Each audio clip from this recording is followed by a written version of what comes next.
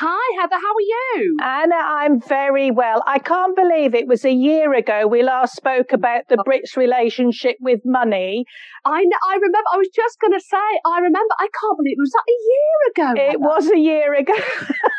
But by the sound of it, Brits are now putting that money saved to good use in looking for quirky properties. Yeah, so just to pick up on that, absolutely. So we spoke a year ago about how much Brits are managing to save the pandemic and put aside. And you're absolutely right that now us Brits are starting to look at sinking that money into property. Now, you know anyway, as a very, very experienced estate agent, you know property inside out.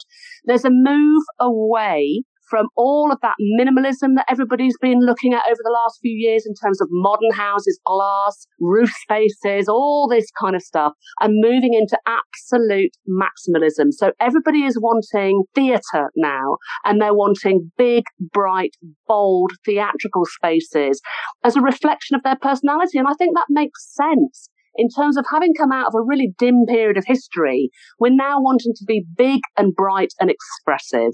So that's where the money's going. You're quite right. We all need something to smile about, don't we? And when you see something that's a little bit quirky and, as you say, puts a little bit of your personality into it, it does make us feel as though we're individuals again rather than just following the crowd. 100%. I mean, we've had 2 years of confusion and, being told what to do. And 1 minute we're locked down, the next minute you're allowed to go for a walk, but you're not entirely sure who with. And, it's been a case of being lemmings and having to follow the crowd. Understandably, we've been in a pandemic. So now we are bursting forth into spring. We're not having to test anymore. We're not having to isolate anymore necessarily. So yes, we're all looking forward to a brighter future and being able to express ourselves. I've been working very closely with TalkTalk, and having just done changing rooms where I've been working with Lawrence Llewellyn-Bowen and looking at the nation's houses, the research that's come out from TalkTalk recently has really, really tickled me, because they have discovered that 58%, so think about it, that's the majority actually, of our nation, are now looking for non-traditional homes. They're looking for quirky. And 38% of people are saying the reason that they're doing that is because they want to stand out from their neighbour. They don't want to fit in. But there's some interesting tension going on as well, because it turns out that 37% of people in this survey have said that the most important thing to them when they move, and again, you'll know about this as somebody that knows property, is people want connectivity. Now more than ever, their Wi-Fi and their supplier is absolutely crucial to them, because we know as broadcasters, it's been a nightmare over the last couple of years, working from home, trying to connect or do a live show, and then your Wi-Fi cuts out. So people are now saying it is absolutely crucial that they are covered and they have really good Wi-Fi. Have you discovered that as well? Yes, I have actually. And I think the point is, because our lifestyles have changed so much, and of course a lot of people are still looking at continuing this hybrid working from home and sometimes working from the office, the last thing you want is bad connectivity and all your colleagues trying to get in contact with you and you can't get online. So I do understand that, but that broadband is sort of something that's hidden, but you expect it to be efficient and for it to work. So I find it really interesting that people are looking for the quirkiness of their homes. We've all seen property programs about water towers, refurbishing castles, maybe industrial buildings, etc. Barns have obviously for a long time been something that, I'm converting a barn, how exciting. But when you think of all the other buildings that you can convert, what sort of things are you seeing, Anna, in terms of quirkiness? I think really it's more about expression of self. So even if people aren't necessarily going for the actual structure, although, that is the case. So a friend of mine, for example, lives in a converted, a small converted castle. I've got other friends that are living in, as you say, utilities places, such as a former, sort of water factory, or also I've got a friend that lives in a water mill.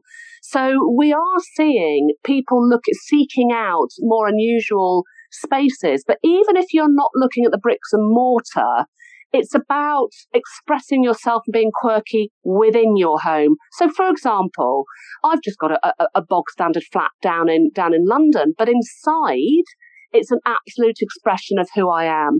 So we're now looking at theatrical spaces. Think Laurence Llewelyn Bowen. Think feathers. Think bold, bright colours. Think family heirlooms. People are now absolutely looking at wanting to express who they are after having just come out of a very, very dark period of history, really. So where do we start this revamping our conventional spaces? Well, I do have a few tips up my sleeve. And I thought you might. I'd be interested to hear from you as well, because you are an absolute expert in this area as well. But I'm very conscious, you and I talked a year ago about money. I'm very conscious of people not having to overspend and being thrifty. So I'd say the first tip would be you can be quirky without having to spend a fortune. So think about upcycling, think about skip diving, go to your local dump, have a look at what items of furniture people are leaving that you can repurpose. So repurpose, reuse, be unique. A good friend of mine, and I thought this was an absolutely brilliant idea, had turned her father's leather suitcase into a speaker. And she has it in the corner of her living room, so that rather than having sort of big, ugly black speakers, she's got this amazing vintage leather suitcase with all its world stickers all over that's a speaker. And that is so clever, which leads me on to my second tip, which is use the internet for inspiration. Look at YouTube, look at Pinterest, look at those ways that you can very easily upcycle and do things yourself. You don't have to spend a fortune.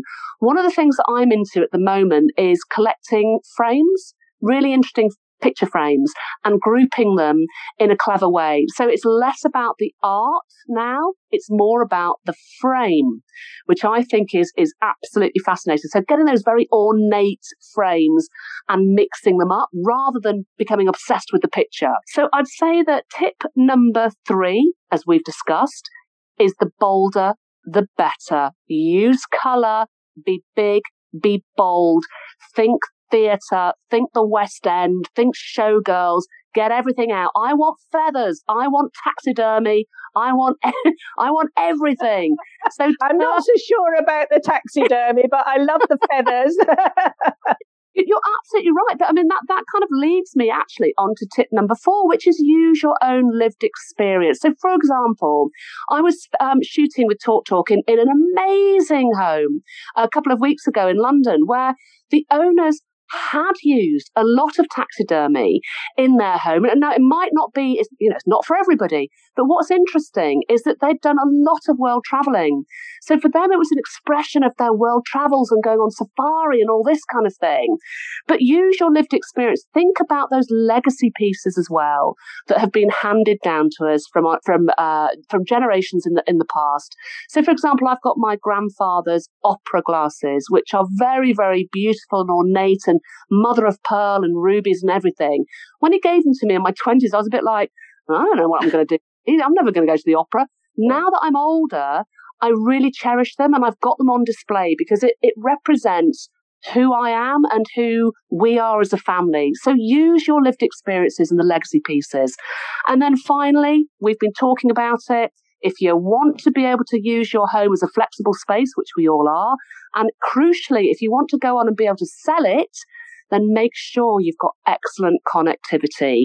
Make sure that you've invested in a really, really good broadband provider and that you've got your home covered regardless of how quirky it is. This is typical of us Brits, isn't it? We go through all these stages of, as you say, decluttering, and then we regret sometimes what we throw away because there's a lot more people recycling, as you said, and reusing and actually understanding the value of some of the items that we've had in our properties for a long, long time. I think, this is a great time to be thinking about this and the quirkiness. My only issue comes comes to when we go to sell our properties, how on earth are buyers going to think about when they come into a property with perhaps loads of feathers, taxidermy, etc.? Do we then go down the decluttering route or do we actually I think it's great to put our personalities across, because usually buyers, they very much are like ourselves, aren't they? That's why we choose a particular property. Do you know what?